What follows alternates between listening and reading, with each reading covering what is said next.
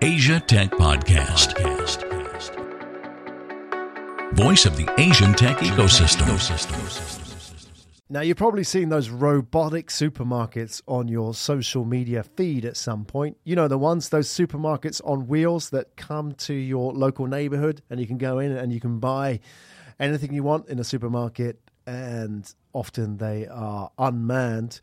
Well, the guy behind those, the co-founder of the company Moby Mart, is joining us on Asia Tech Podcast now. He's going to talk about how they built Moby Mart, the robo supermarket, what the philosophy was behind Moby Mart, and what that means for the future. So if you were to apply the ideas and the philosophy of streaming to physical goods, products, and services, how will that change not just e-commerce and retail, but how will that change society?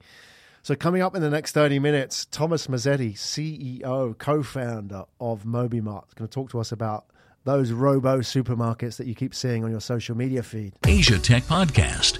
Find out more at atp.show. Hello and welcome to Asia Tech Podcast. My name is Graham Brown, joined today by Tomas Mazetti. Thomas, welcome to the show.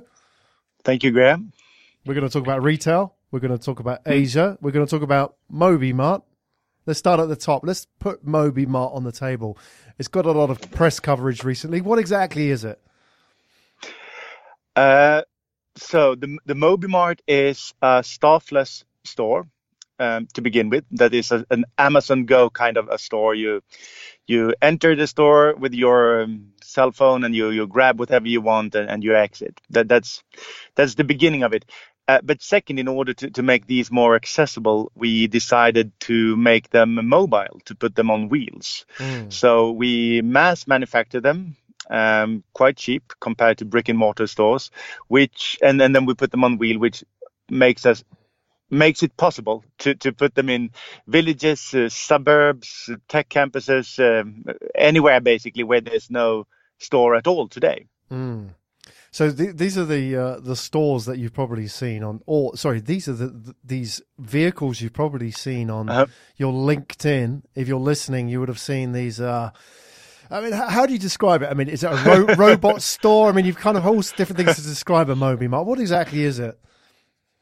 The vehicle itself. I mean, I kind of like the robo store. I mean, what it is, it's a step towards a time when I mean, we hear of self-driving all the time and autonomous vehicles, but it's always about, cars with humans in them, like traditional cars suddenly turning self-driving. What we're doing is use the same technology, but use it in something different, and that is a store. So the store in itself, well, it's not now, but it will be, and we're already using beta testing self-driving. So it will be a self-driving store.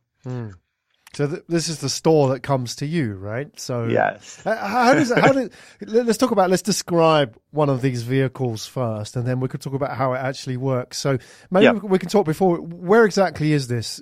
Have you just done your trials in cities in China? Where are you at the moment?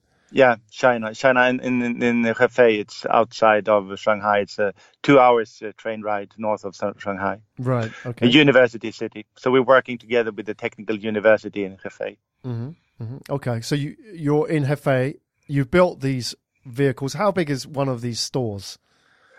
It's roughly 15 square meters. That is quite small then compared to I mean, it's a corner store, sort of a, airport 7-Eleven-ish kind of size. Okay. So it's 15 square meters. What can you get in that? I mean, how many SKUs, how many items can you get in that? More than you think, actually, since we're restocking so easily, and since the entire store moves to be restocked, I think at the latest we can have 100 lines, 100 different products, that is. Okay. And how does that work? Does it come, I mean, as a user, as a shopper, do I have to call it to me, or does it stop at certain locations, like a food truck might stop at certain streets, for example? Yeah, it stops. Now we're working with, it's running a route, like you say. It's like a food truck. It stops at certain places at certain times, or it can even, drive to some place and then just stay there for a few days. Right. In the future, we imagine the stores will be circulating as well in city centers, but at most times there will be a store at certain locations anyway, but they move around in order to have new inventory and to restock themselves, etc. Okay. I'm fascinated why we actually need this, because somebody might argue, for example, that, well, you can't be that far from a 7-Eleven, or you can't be that far from a delivery, wherever you are in the world, there'll be a delivery service that can bring this stuff to you. Why do we need the supermarket to come to you? Why don't we just put those items in somebody's motorbike and then to deliver it to you? Yeah. I mean, first of all, being far from a 7-Eleven, even I was in New York, not too long ago, and to find something, we're working around the clock because we're always in different weird time zones. It's not easy to find a convenience store open at like 2 a.m. in New York. You have to use the subway or a taxi or something. So that's one thing with being staffless. I mean, we can put these, will be open around the clock, even if they're in a small village in rural Alabama, they will be around the clock open. That's one thing. So, and the second thing is we're the first plan is to roll them out in small villages. And small villages today don't even have a 7-Eleven even at daytime, and let alone some delivery. Yes, in big cities like Shanghai or where we are, I mean, you can get most things delivered within a reasonable time. But if you're in like Alaska or, I don't know, like Scotland or almost half of the world's population today still lives in villages without retail or walking distance to retail. Interesting. So half the world's population is not a bad demographic target market. Right. Okay. So, I got it. I'm interested to know how this actually came about. Let's talk about your background and how you got to this point and how you're involved in creating the Moby Mart. Well, you're from Sweden originally. When did you come to? What's your situation? Are you based in Asia now? You're based in Hong Kong, based in China. When did you come to Asia? So me and a couple of friends founded another company called Wheelies, and Wheelies is a cafe. It's a bicycle that also serves coffee, like a trike that serves coffee. And we realized there was a huge market from people around the world that wanted to sell things on the streets, start their own cafe. And we can mass manufacture them so we can get the price down. So we did that, and we started making them in China, and that's what brought us to China. And then we realized that there's a market for more than just coffee. And I grew up in a small village where the last store shut down in the 1980s. And that was not just a place where we got food. That's where you met your neighbors and what do you say, gossiped about the world and the weather and everything. So that when that left, something in the village actually died. So I always been interested in some way to use technology to do something there. And then at this point we had the cafes. We knew we can mass manufacture systems to sell things on the streets, and then we built them bigger, and suddenly it was a store. And that's the story.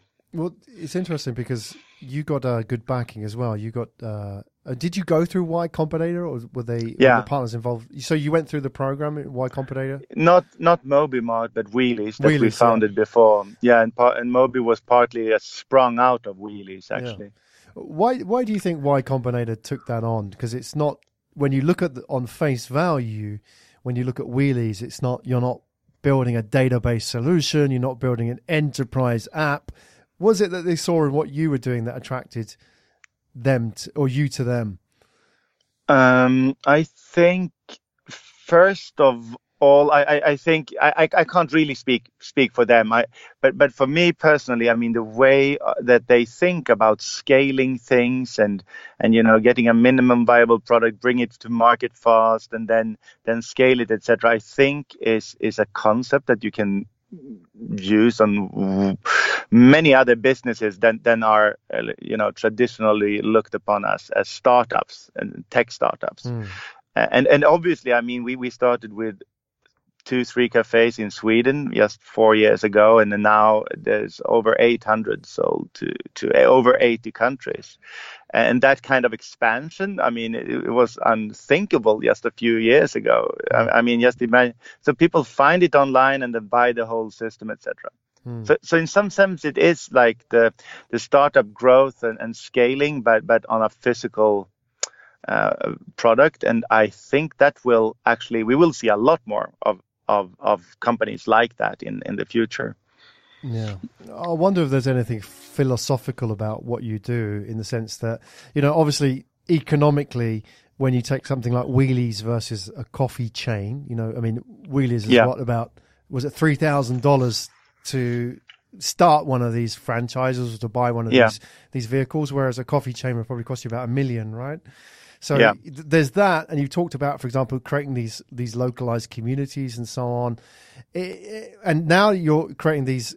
Well, I mean, you've got all kinds of different descriptions of what Moby Mart is, from a crazy robot superstore to, democratizing supermarkets for the masses. Is there a philosophy behind what you do? I mean, or is it just the fact that you see a cheap way of distributing, daily goods and services to people, or is there something else? Is there a bigger story behind what drives you to create these services? Yes, I like to believe that we have a founding core belief that what we want to do is to bring the tools that the bigger players have, like in the cafe example you have, as you said, you have the big global cafe chains like Starbucks, and then they obviously have access to all the branding and everything you need to start up a store. But as you said, that will cost you $1 million or something to begin with. And we try to provide the same thing in an extremely budget level for anyone, students or people just wanting to start a new life selling with their own cafe. And it is the same fun thoughts behind this. I mean, we would like people in villages that today doesn't have any retail to gang up and buy and help operating one of these stores.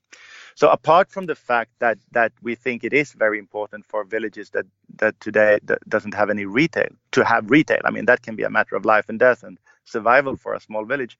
It's also about them being locally run and locally owned and supported. So sometimes I think we have almost too much of this. But in the long run, I also truly believe that will be a huge strength that we have compared to other more, top-down operations. Many of today's, super fast unicorns, etc., they have become still a very top-down run. And I think we are different in the sense that we are a community. I mean, we have all these operators, humans that are part of the community that is Wheelies. When you look at Moby Mart, what's your vision for that? Do you see it as a service that you would run as the next Amazon or Amazon Go, or was it something that you would then somebody could locally franchise? So if I was a local store, or is it something that you would sell the technology to a large retailer like a Carrefour or a Tesco or so on? Yeah, I mean, so look upon it as that we provide the technology that others can use to. Okay, so we're the maker of the aircraft, we're not the airline, or we're the maker of the cars, we're not the taxi company. So we can help local retailers or chains to use our technology.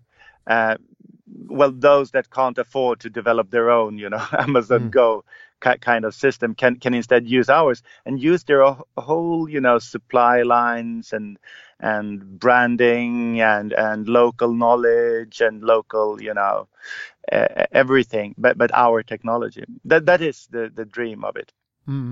What does that do for the retailers themselves? These local retailers, who does that? Who would that appeal to? What kind of local retailers could make use of this? I mean, would it be the guy who has the farm shop, or would it be, I'm just curious as to what kind of people would actually find this, solving the biggest pain point for them right now. Well, definitely. I think the biggest advantage in the long run will be for the guy running the farm shop, because we can provide with a complete solution, including, the physical store, for less than $10,000, something that would cost a lot to, of course, manufacture. It's like making a car, right? You make many, they become cheaper than if you try to make a car in your own backyard, because these will involve a lot of technology. You have the service that runs all the systems, and you have the security, the cameras, and all kinds of automatic systems of just the shopping experience. So for someone to put that together in their own backyard, that would cost, $100,000 or something, but we make many. That will be a fraction of that. But to begin with, I would also like to say that, I mean, any operator of food retail today, like corner stores, the ones that you find in petrol stations or in city centers, they could also obviously benefit to use ours, because they cost a fraction of building or renting. Brick and mortar stores in a city today is both complex and expensive. What does that look like then if this was to become super successful, and it would replace much of that sort of mid-tier or smaller tier retail? Yeah. That you would have cities where serviced by hundreds, if not thousands, of these Moby Marts. And bringing store, is that the sort of vision that you would see realistic in the future, where you what we know as some retail outfits would disappear and they'll be replaced by Moby Marts, and our roads will be fleets of Moby Marts servicing communities off out on the suburbs somewhere. Yeah. That's the fun part, is like what you mentioned, is like the whole world today is built around cars, right? The infrastructure is cars, and cars are take an enormous footprint in our cities. Parking spaces is part of it, but also the roads and all the other part of the infrastructures that revolve around cars. So actually, even if we have a few hundred or a few thousand of our stores in New York, that's just that's a percentage of the footprint of the cars today transporting individuals. So that's something that we can piggyback on, that the entire cities are built around this anyway. Does that mean, would that replace all retail? I mean, apart from, you mentioned, for example, there's an element of retail of creating that community space. Maybe we'll get the community spaces back somewhere else, but would this replace the bulk of the functional retail? For example, if I just wanted to buy my daily groceries, maybe I'm not interested in hanging out and having a chat. Maybe I can go to a coffee store for that. But do you see, there's a whole raft of retail that will be replaced by mobile supermarkets? Well, first of all, I think you actually point to something that is a key for other retailers, or for retailers in general, to understand today, is that retail is also an experience for people. People like to feel and smell and sense things. So those retailers that are expert in that, they will survive. I often compare it to at the time when you could buy bottled beer on Amazon. But bottled beer on Amazon, will that replace like bars and pubs? And it, of course not, because people do. It's not to save money or anything. So why can't you meet your friend at home? We're humans are fundamentally hardwired to look to meet and congregate and social gatherings. So that's one side of it. So I'm not that kind of retail, I think, still have a good future in front of them, but you don't do that when you're gonna buy like a liter of milk at 8:00 in the evening or something, for pancakes for your kids. You don't want to like hang out and talk, or you just want that milk and all that kind of retail. I think there will be Moby-like solutions and they will almost necessarily be mobile. Now we're talking about the accessibility and so on, but it's also about the cost of automation. And it's one thing to automate the whole shopping experience. We already done that. You can enter the store just using your app, shop and leave. But Amazon Go, etc., they still need to use delivery trucks, and to automate that's a whole different ball game, and totally unnecessary, right? You have the delivery truck going there and then putting everything on shelf, removing all the bad inventory, etc. While in our case, we just come there and then we stay there for a while, and then everyone gathers at distribution hubs, and then we go back. Yeah, there's a similar kind of argument brought up when people talk about the machines, talk about AI replacing human beings, and especially in the world of work. So one of the questions that comes up a lot is, what jobs will be replaced by machines in the next 20 or 30 years? And it's interesting that what tends to be the case is that there are a very wide set of jobs that will be replaced by machines, because effectively those jobs are no more than somebody filling out a spreadsheet. That could be, for example, a lawyer, or even on the extreme, a doctor, looking at patterns and looking at, inputs and outputs. But at the same time, it doesn't mean they'll replace everything. It places a higher premium on the experiential work, which is the work which a machine can't do, which is, in a sense, like you say, what we're hardwired to do as human beings. It's the emotional stuff. It's that connectivity. That's why, for example, a chef may never be replaced by a machine, because a chef can connect with a customer and also tell a story effectively about what they're doing. So, I think people get fearful when they see machines, but effectively what you're doing, or what the machines are doing with work, is taking away the heavy lifting or the inefficiencies in the market, right? Yeah. But I mean, in our case, I don't think almost anyone dreams of being the cashier. I mean, it's a good job in the sense that you meet a lot of people, and it doesn't require a lot of special skills, so you can just step into it while you are doing other things, and etc. So there are advantages to it, but even given that, if we have all that already in place by using technology, the same person can instead be in the store, helping people out, giving advice, showing them things, presenting new things, and doing other stuff that actually adds a lot of value in comparison to just manually accepting credit cards and, doing all the scanning for the customers for them, etc. Yeah. So I think in our case, it's we're really replacing something with something that adds more value, both to the person receiving it and to the person giving it. Yeah. It requires a mindset shift, though, doesn't it? People to move up the chain and focus more on what's irreplaceable. I mean, how have you found people have received your Moby Marts? What sort of reactions you get? Talk about the sliding scale of reactions, because the press has had a real field there talking about, the trials, and obviously it looks great. People love talking about it. You get everything from being crazy to the robots and so on. Can you sort of tell about the varied reactions people have to Moby Mart? I mean, we anticipated people, wanting to try it because of the novelty value. I mean, it's something new, and so. But we've been running it now for almost 6 months, every day. Just that boring, steady operations on a Tuesday morning in February, and people seem, which we didn't anticipate, to use our stores both more to prefer it to stores with humans in them. We thought okay, hey, we can do this. We can be an alternative, maybe a little cheaper alternative, and maybe open at hours when the store with the staff in it is not open.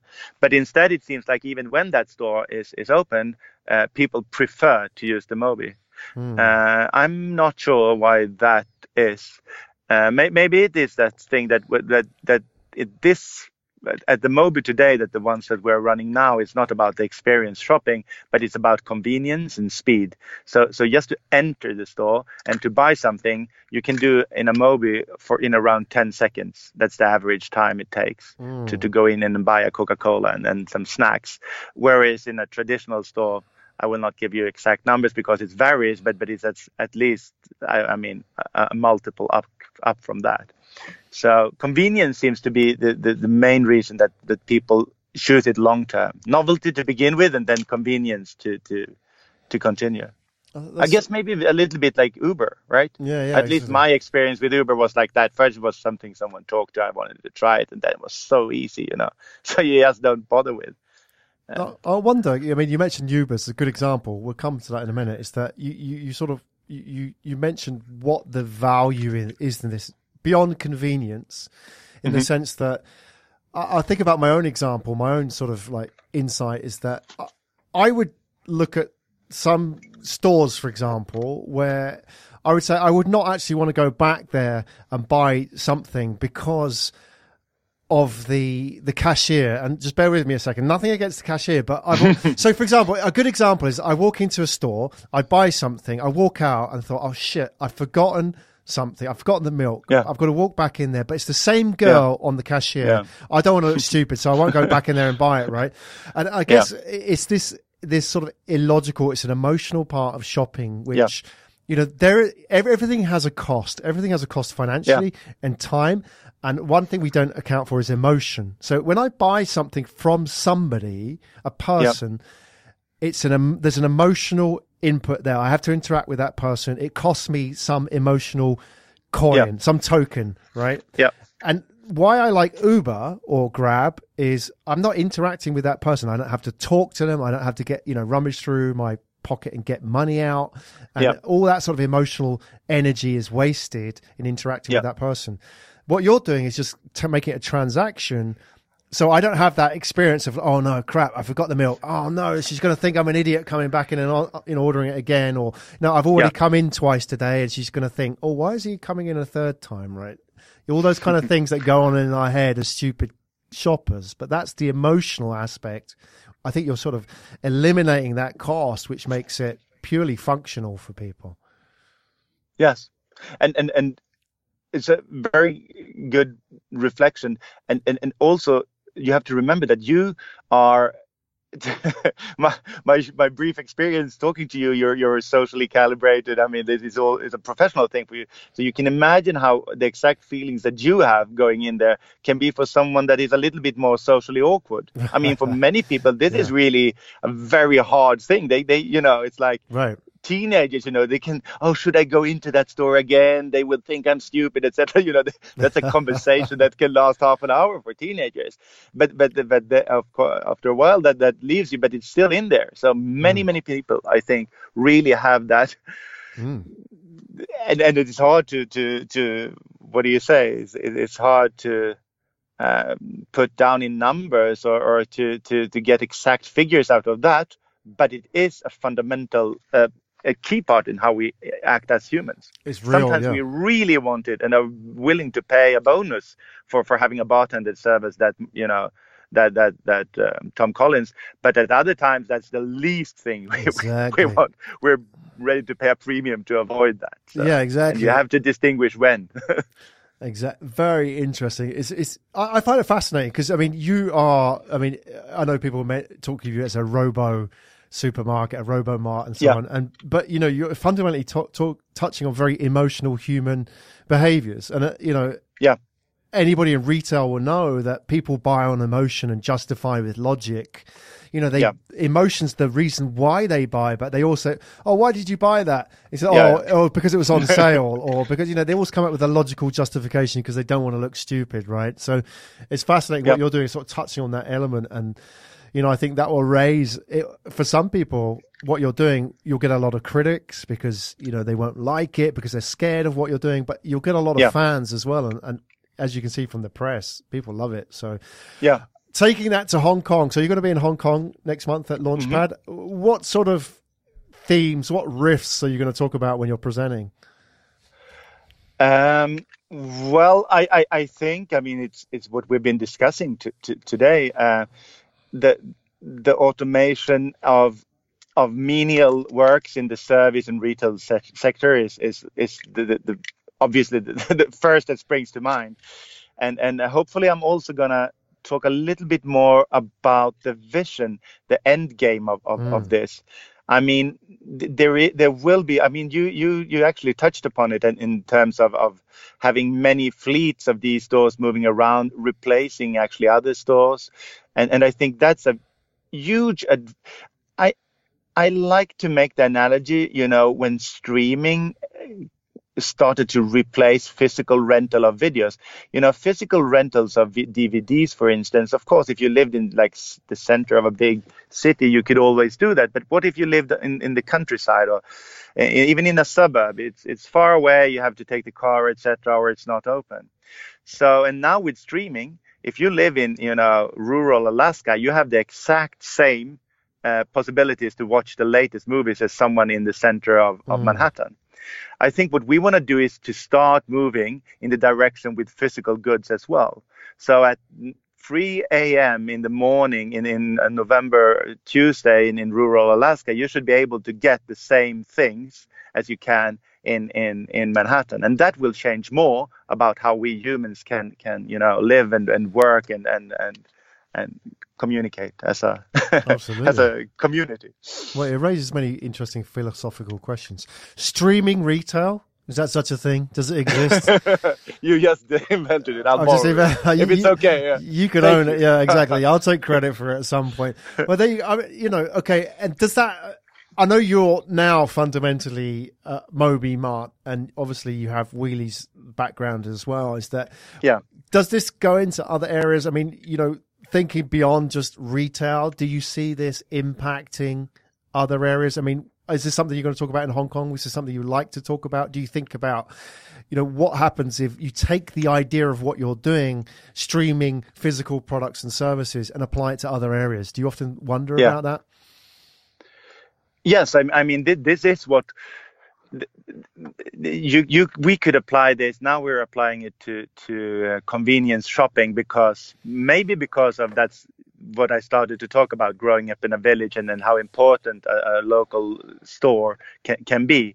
But of course, it can be applied to any goods, the sales of any goods, but also a lot of other stuff. Everything from digital healthcare that is starting to become bigger, at least in Scandinavia, that's growing exponentially at the moment, etc. And you could really do marvels. Imagine one of our Mobis instead being a hospital with digital doctors being able to at least make preliminary guidance to people using tech, etc., etc. And it's also actually it's already almost off the grid, so it's run by solar power, right, and batteries, etc. So our store will be as good and technological in, I don't know, like Rwanda as it would be in central Shanghai. So you also have that aspect, which is similar to I suppose when cell phones started to what do you call that? Many places in the world went from no phone to a cell phone and didn't even pass the landline phones. And I think it might be similar in this case that it's. I don't think all of Africa and all of other poor areas will go via Walmart kind of supermarkets and then into this. They might go directly into these stores. Well, that's amazing. I look forward to that discussion in Hong Kong. It's been fascinating, and I think you're at the tip of the spear in terms of potential application here. I'm really excited to see how this one goes. So I will see you in Hong Kong, Thomas. Thank you so much for sharing your journey with us today and sharing with us the journey of Moby Mart. Keep us updated. And that is Tomas Mazetti, everybody, co-founder of Moby Mart and Wheelies. Thank you so much today. Thank you, Graham. It's been a pleasure. You've been listening to Asia Tech Podcast. Find out more at atp.show.